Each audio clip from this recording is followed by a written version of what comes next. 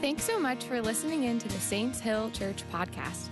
Our vision is to see heaven come to earth, and we do this by equipping the saints to know who they are in Christ, to walk in freedom through the truth, and make disciples who change the world. We hope this message draws you further into relationship with our Father, and if you would like to give to the mission of Saints Hill, please visit our website at saintshill.church. And thank you. Your generosity helps to keep Saints Hill going. Now, on to the message. You know, as I was looking forward to this morning, I thought a lot about, okay, what would, but there one thing that God would put on my heart that He'd want to disseminate down to you. And there wasn't a couple things. It kept being the same thing over and over and over and over again. And we could even stop with this now, but it was this, that you would come away from today treasuring the Word of God as your most precious possession. And so would you stand with me? If you have your Bible, turn to Psalm 19.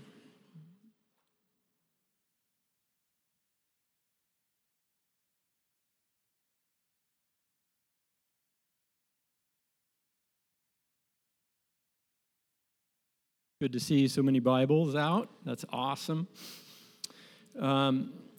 Starting in verse 7, the law of the Lord is perfect, reviving the soul.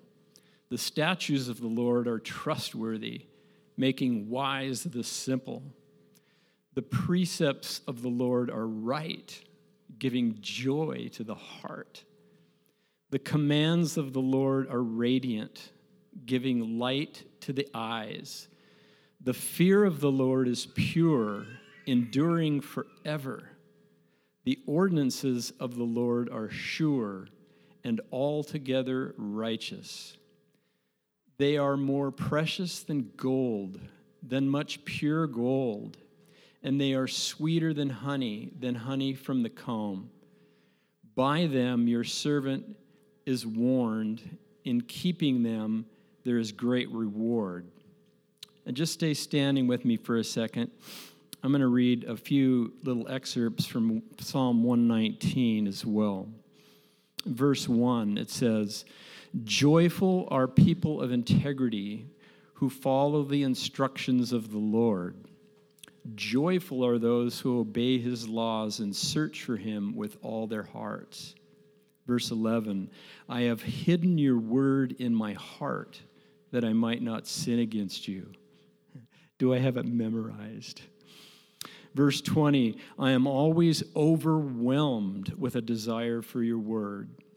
Verse 35, "Give me an eagerness for your word rather than love for money." Verse 37, "Turn my eyes from worthless things and give me life through your word." Verse 43, "I will walk in freedom, for I have devoted myself to your commandments." And verse 89, "Your eternal word, O Lord, stands firm in heaven.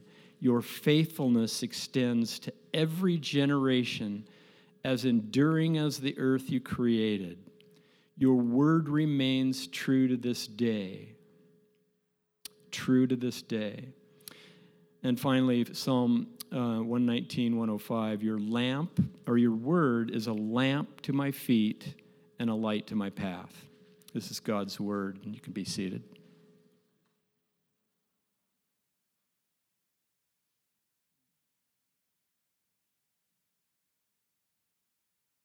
Have you ever been lost or pretty confused about how to get back from where you are? Well, on occasions, I get to go tuna fishing with my friend in his dory out of Pacific City. And if you've ever been to Pacific City and watched the dories launch, they launch right from the shore, and they go out over the first wave, the second wave, the third wave, and then you can watch them if your eyes are still glued to them on a clear day, and they go between the Cape Kiwanda and the Haystack Rock, and then finally they kind of disappear out of sight. But on this particular occasion, it was not a clear day. We launched in the dark, and the fog was extremely dense. And the only tools we had to find our way were navigation equipment, the electronic navigation equipment on the boat, and a compass. And we went offshore about 45 miles. That's where the tuna kind of hang out. And we could never see more than 100 yards in any direction. There's just a lot of ocean. There's no reference points. There's no land. There's nothing. You just see water, and it's you could be lost. Well, we traded off on the helm on several occasions, and for you non-mariners, the helm is a steering wheel. Okay. As we typically do, just doing different functions. And it was amazing. I would look down at the screen, and I could just swear that we're still going west. And then I'd look down at the screen, and if you're familiar with a chart map, it shows me that we're veering off hard to the left, and we're going due south. And there's just no reference points. And so it came to my mind, and I asked my friend this question. I said, for some reason, if all our navigation equipment went down, all the electronics and our radio and everything else, how would we get back? And I already knew the answer, but I wanted to hear what he was going to say. And he said this: we still have a compass. And the compass always knows what true north is. We know we came from the east, and so we go that direction. And then I said, so what if for some reason the compass broke? And he smiled and he looked at me, I'll never forget it, and he said, we're screwed. And I hesitated. Even Kathy, when she always lets, or I don't make her, she likes to read these things before we get up here. And she said, in her note, she said, screwed, let's talk. And so I explained that a little bit. But I actually looked it up in the dictionary, and this is really interesting. What the dictionary definition says this. It said, the definition of screwed. And this is what came up. It said, beset with unfortunate circumstances that seem difficult or impossible to overcome, in imminent danger. When we're lost or confused or bombarded by distractions, the Bible is like a compass, and without it, we're screwed. We're in imminent danger. It points us in the right direction, and it always points us to what is true, and it always points us to Jesus.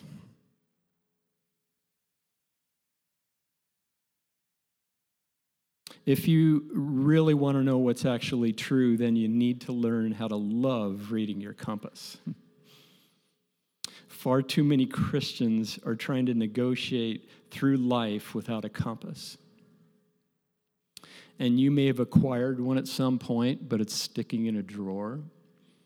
It may be on a nightstand or an end table, and when you drag your finger across it, there's dust on it. You might even look at it once in a while and then put it back up on the shelf and say to yourself, I got this. I know where I'm going. I heard a story one time several years back, and it was that a couple in the church invited the pastor and his wife over for dinner. And they had a great meal. And during the dinner, the hostess noticed that the pastor was kind of clutching through the entire dinner her good serving spoon. And she said, well, that's kind of odd, you know, it was been in the rice or whatever, but he kind of had it right by his plate and wouldn't relinquish it.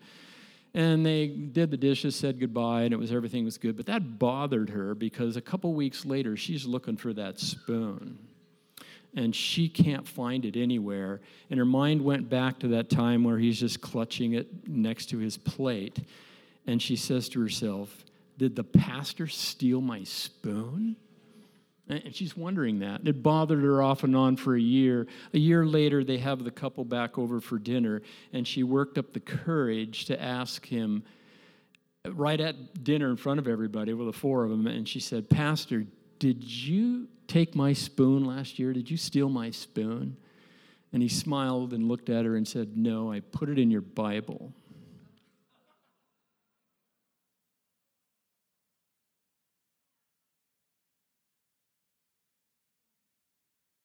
And you're all laughing because you know it's true. Sometimes our spoon and the things we can't find are right in front of us. With all that's going on around us, all the craziness of this season, and all the opinions and all the he saids, she saids, everyone is desperately looking for something that is reliable, that is solid, a compass, if you will, to point us what is true. And what you and I have come to believe that is true is greatly shaped by our experiences.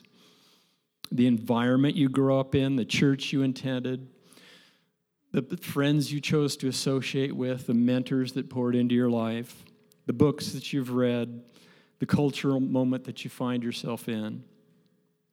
And as good as those experiences are, if they're the only thing that we rely on for our navigation through life, we may be actually missing out on what is really true. Opinions are subject to change, so is the culture, as we've seen right in front of us. We will have new experiences.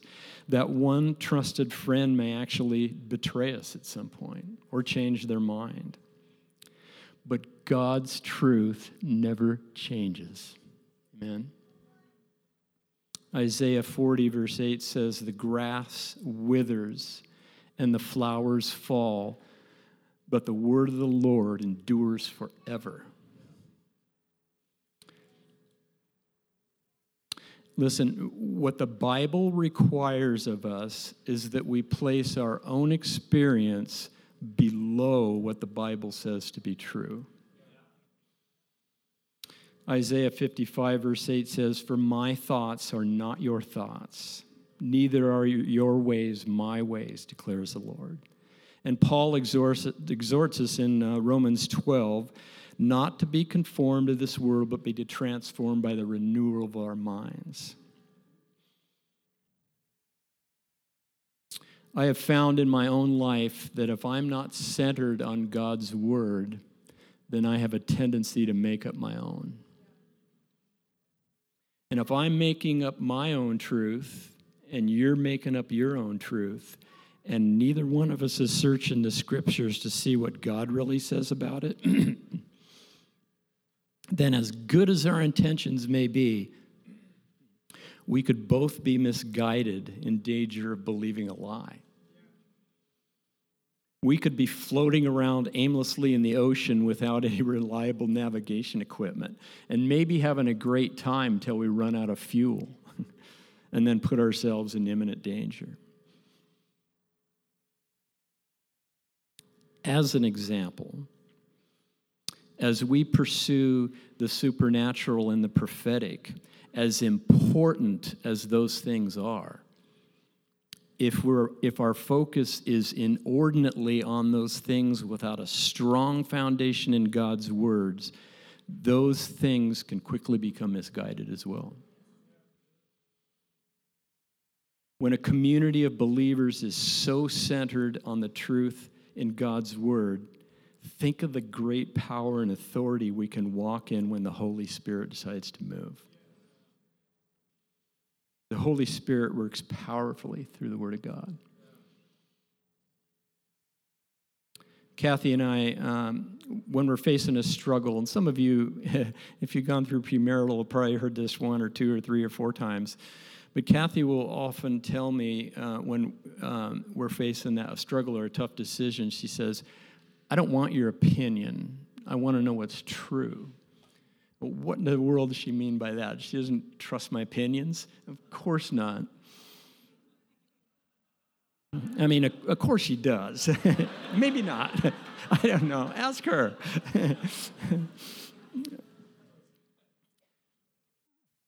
She does care my opinions, but she would prefer that I don't just shoot from the hip and come up with some kind of a solution on my own. But she does want a husband who spends time with God in the Scriptures so that when I do respond, it's way more likely to be what God says is true than coming from me. Are you willing to take God at his word and let him shape your thinking to transform you by what he says is true?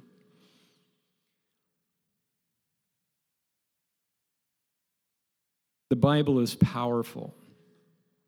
I think we have a slide. For the word of God is alive and powerful. It's sharper than the sharpest two-edged sword, cutting between the soul and spirit, between joint and marrow. It exposes our innermost thoughts and desires. And some translations say that the Word of God is alive and active, meaning that it just doesn't sit dormant. The Bible has inherent life and power. And the person standing up here on a Sunday morning doesn't make the Bible come alive. The Bible is alive. Has there ever been a time when you've sat out here in some other church and you're saying to yourself, he's talking specifically to me? He doesn't even know me. Does he have some secret information about me? But it's not the person teaching or preaching at all. It's the piercing sharpness of the Word of God.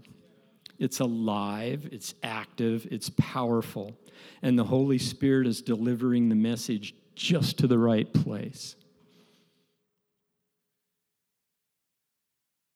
The Bible has the authority to pierce through your hard heart, and it cuts deep into your soul and fillets you open and exposes your deepest thoughts and desires. 2 Timothy 3:16. All Scripture is inspired or breathed out by God, and it's useful to teach us what is true and to make us realize what's wrong in our lives. It corrects us when we're wrong, and it teaches us to do what is right. And it's God's way of preparing us in every way, fully equipped to do every good thing he wants us to do. The spiritual work of God's word goes far beyond just the educational and intellectual value of reading it. We read the Bible because God meets us in his word. And the Holy Spirit works powerfully through the word. Well, what does the Bible actually say? What are some things that it actually says about how its active power works in us and how it corrects us and teaches us and prepares us? I started going through some scriptures, and I have a few up here. And if you want to take a photo of these, that would be good, because they're not scripture, they're the references at the bottom. But this list could go on eternally. I'm just going to read through these. You can look up on the screen. God's word brings true health, fruitfulness, prosperity, and success to what we do. The Word of God has healing power and the power to deliver from oppression. God's Word cleans us if we take heed, if we listen to it. According to God's Word, our way will be cleansed. The Word of God, hidden in our hearts, keeps us from sin. God's Word is a counselor. When we seek and delight in God's word, it becomes a rich resource of counsel and guidance. God's word gives us peace, gives peace to those who love it. They are secure, standing in a safe place. When the word of God is heard and understood, it bears fruit. The Holy Spirit can work with great power as the Word of God is preached. Holding fast to the Word of God gives assurance of salvation. And the Word of God is a sword of the Spirit. It's equipment for spiritual battle. The Word of God sanctifies the very food we eat. And the Word of God is not dead, it's living and active and sharper than two-edged sword. And lastly, Jesus himself is described as the Word. When we are into the Word, we are into Jesus. The Bible's powerful. That's an extremely short list. You could go on and on and on. And my question is this: why in the world wouldn't we long to read a book that gives us access to everything on that list and that was breathed out by God Himself? Jesus longs for us to know the truth. Right before His crucifixion, there's this great prayer that Jesus prayed and recorded in John 17. And here's just a piece of it starting in verse 17. And it says this, you can read along. Make them holy by your truth. Teach them your word, which is truth. Just as you sent me into the world, I'm sending them into the world. And I give myself as a holy sacrifice for them so they can be made holy by your truth. I am praying, this is important, I am praying not only for these disciples, but also for all, that's us, who will ever believe in me through their message. Jesus so deeply desires us to know what is true. And there are times that Kathy and I have prayed this same prayer, and I know that some of you have as well. We prayed that, not the same prayer, but with that kind of passion for our own children. And here's a question, our children and grandchildren. Here's a question for your parents. Do you have the same amount of passion and desire for learning and obeying God's word as you do for your children to know the truth about Jesus? Only you can answer that. And God's not hiding from us. He wants us to know who He is, and He can be known. In Proverbs 8, it says, I love those who love me, and those who seek me find me. In Jeremiah 29, it says, you will seek me and find me when you seek me with all of your heart, and I will be found by you, declares the Lord. In the pages of the Bible, He's revealed to us who He is. There's just 4 simple things that I want to share with you today. And they're these. They are, 1, commit to reading the Word, trust and obey, approach the Word with humility and tenderness, and make the Word of God your treasure. Number 1, if you've sat through premarital, you've also heard this story. We're going to hear it again. During the ceremony of our wedding day, our dear pastor and friend Ron Mill at one point looked straight into my eyes. Kathy and I are both standing there, but he looked into my eyes, and he said these words, and I will never, ever forget them. He said, your marriage will only go as well as the amount of time you sit sitting in God's presence and reading the Scriptures. And I will never forget those. And as I look back on our 40 years of marriage, that has been an extremely accurate barometer. And hopefully, if you drew a chart, it would work its way up. But there have been some down places, and you could put them direct, or you could match them directly to those times that time in the Word had waned. And it's not just a barometer for marriage, it's a barometer for wherever you are in your life. God knew that I needed those words of encouragement. I needed to take my time with Him reading the Scriptures to a deeper level. But it required that I made a commitment. A commitment to make my time in the Scriptures a priority with no compromise. Are you willing to take that step? Regardless of where you are in your reading of the Scriptures. Good intentions won't get you started. It'll take a willful decision followed by decisive action.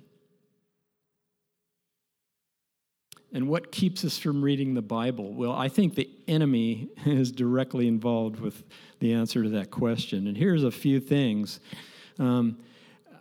I just don't have any desire to read. The Bible doesn't seem relevant to my life. It seems confusing and hard to understand, and I don't know how to make sense out of it. I used to read it, and it made me feel really good, but after a while, I didn't seem to have the same impact, so I finally gave it up. I feel guilty when I read the Bible. The Bible is hopelessly out of date. It might have some interesting stories, but it has little significance to life today. I rely on my pastor to tell me about the Bible. If I need to know something, he'll tell me about it. And here's the classic: I don't have time, I'm just too busy. Our enemy, Satan, loves those answers. He hates you finding out what is really true about God. And if we really want to know what's true and receive the freedom that it offers, we can't afford any of those excuses. John 8:31 through 32 says, "If you hold to my teachings, you are really my disciples. Then you will know the truth, and the truth will set you free." So if I'm going to know and obey and hold to his teachings, then I need to know what they are. If you're going to pass a final exam, you'll need to know what the material is, unless you're truly, truly exceptional. If you want to get back to shore in your boat, you'll need to know what the compass says. And if you want to grow stronger in your life as a Christian, you will need to know what God says is true in the pages of the Bible. How are you doing? You doing okay? I'll take a break here.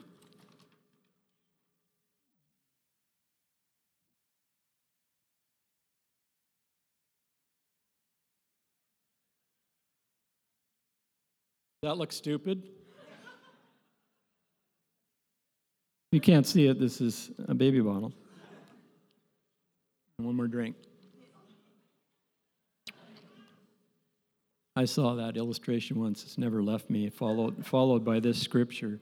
And you can put that up. It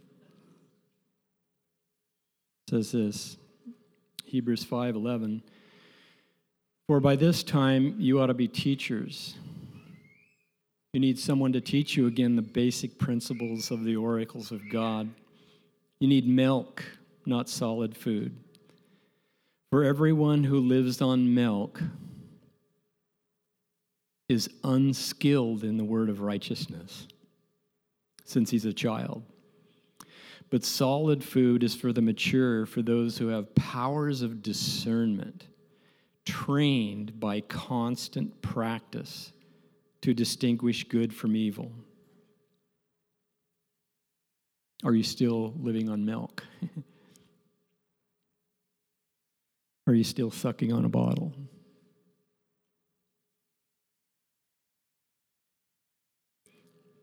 Frankly, there's times when I'm reading the scriptures and they just seem to fall flat.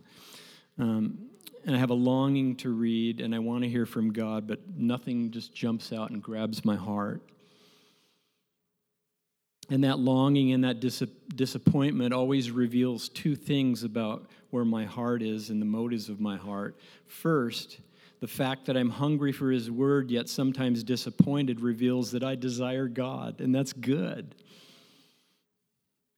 But secondly, the longing and disappointment can equally say that I expect him to reveal himself on my terms, my timing, and according to my needs and feelings. And it could be more like just checking off a box. And if you feel like that ever, I would just encourage you not to give up. Oftentimes, it's just our attitude coming into it. And we'll talk a little bit more about that in just a second. Once you find yourself finally sitting in his presence with your Bible open and your heart open, you may want to start with something simple as this, like, "Open my eyes, Lord, search me, know my heart.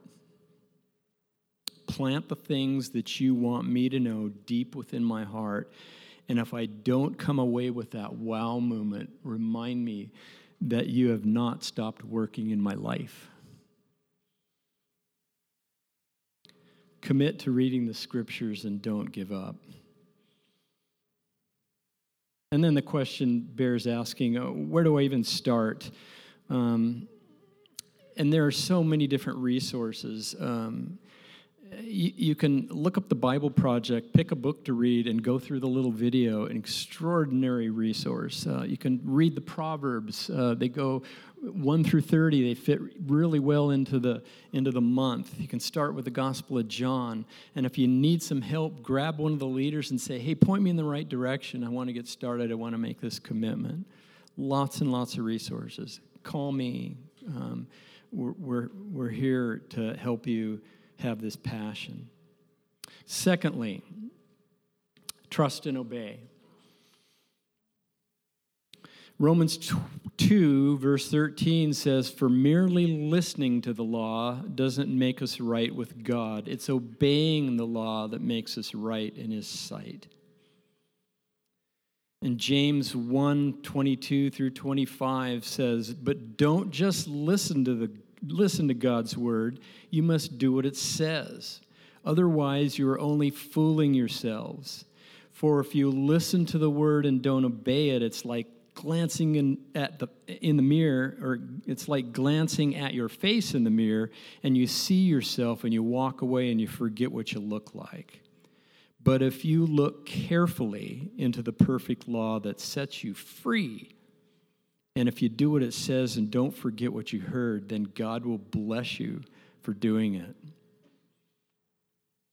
Trusting and obeying will require your full surrender.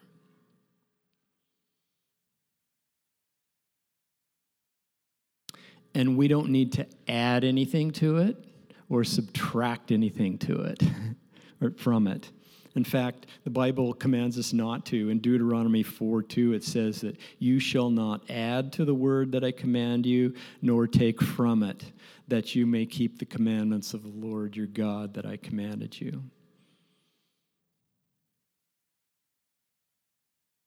So when you make that surrender, it's as if he's standing by your side, and I can picture this. He's standing by your side at the helm of the boat.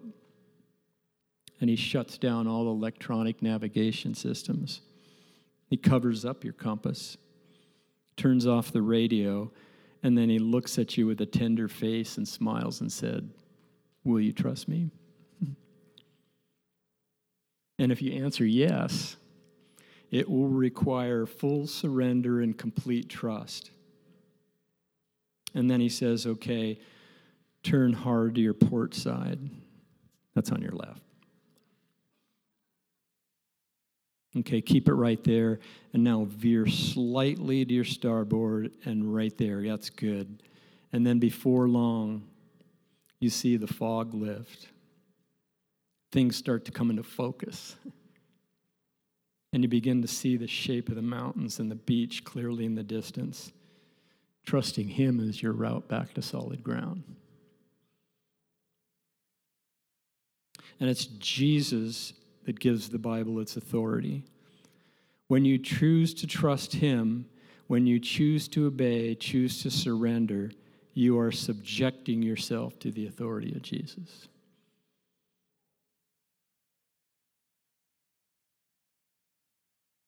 When you surrender to the authority of our loving God, you're surrendering to Jesus, who is God and who is the Word.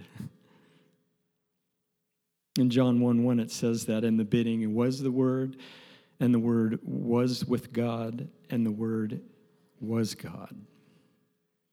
And even Jesus himself submitted to God's authority.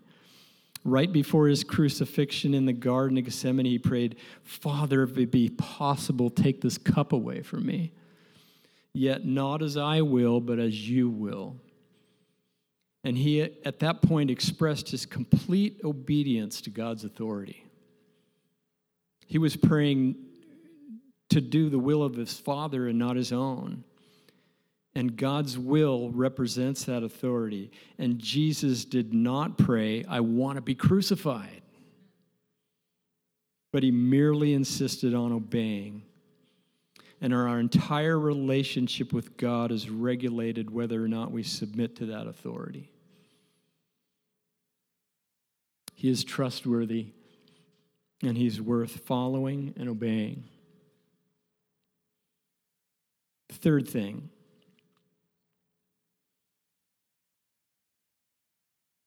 Psalm 25:9 says that he leads the humble in what is right, teaching them his way. In James 1, it says, humbly accept the word planted in you, for it is strong enough to save your souls. In James 4:10, it says, humble yourselves before the Lord, and he will lift you up.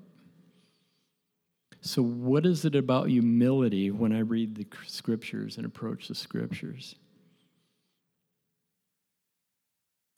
Humility is a condition of a tender heart. Humility and tenderness are like good, rich soil.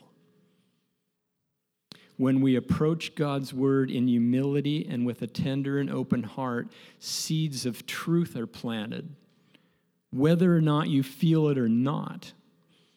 And those seeds begin to grow, and they grow into fruit, and we become changed, and we start to grow more and more like Jesus.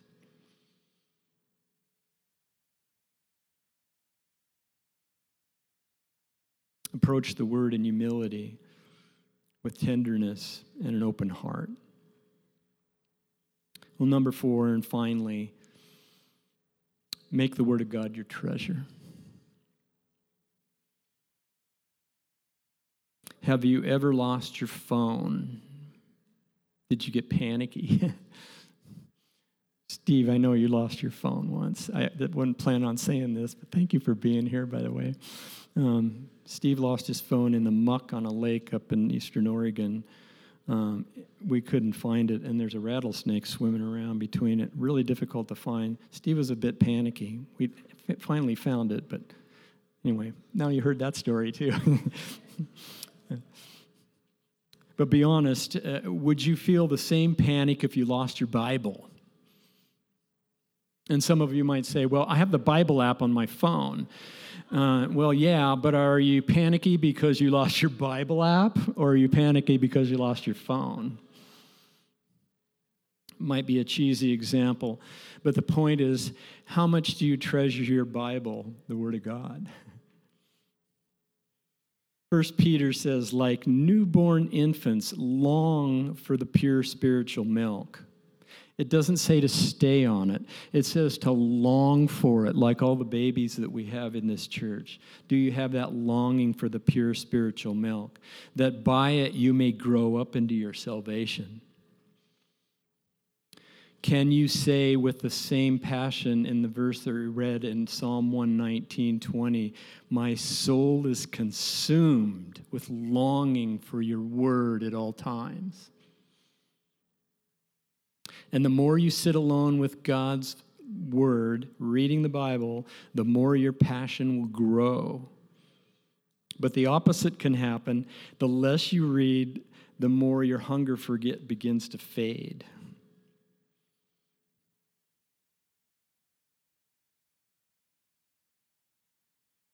And I just want to look at 2 more verses as we close. David, a man of passion, in Psalm 27 says this. He says, the one thing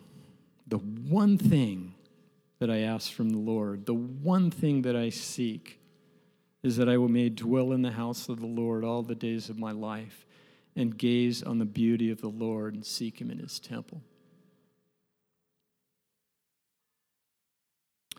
And there's another beautiful story. It's one of my favorites in Scripture. It's in Luke chapter 10.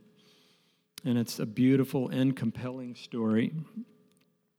And when Jesus and his disciples were on their way to Jerusalem, they came to a village where a woman named Martha invited them into her home.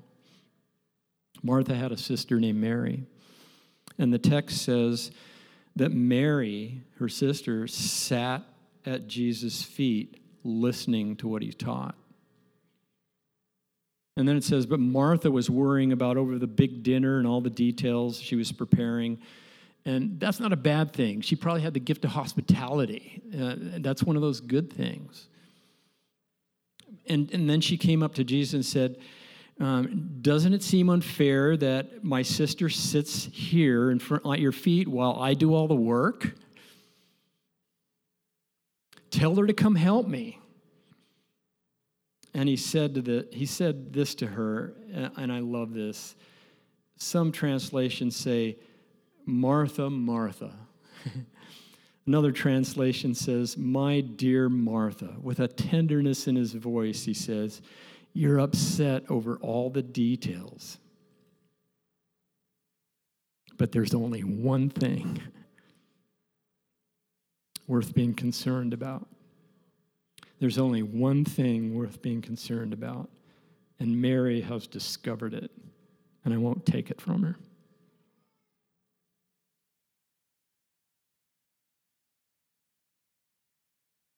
Jesus had a longing for Martha to know what was most important, what was most necessary.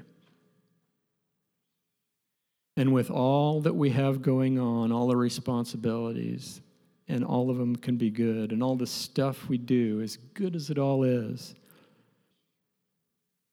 sitting at his feet, being in his presence, listening to him as you read the scriptures, that one thing that you have come to desire.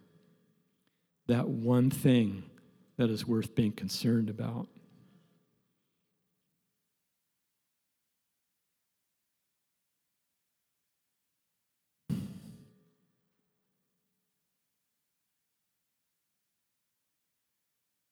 God's heart for us this morning is simply this, that we would make God's word our most treasured possession. That we would receive a fresh new longing for the living, active, powerful Word of God.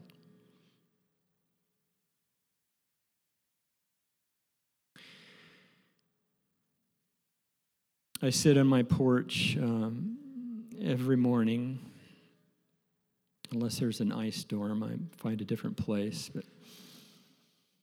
But I'm out there every morning, summer, winter, and I read the scriptures, I spend time praying. And during that time of prayer, and since the beginning of Saints Hill for the last 5 years, I have prayed for each of you.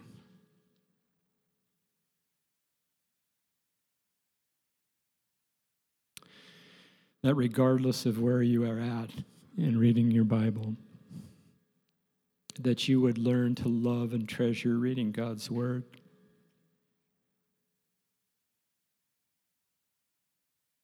That he would show you who he is.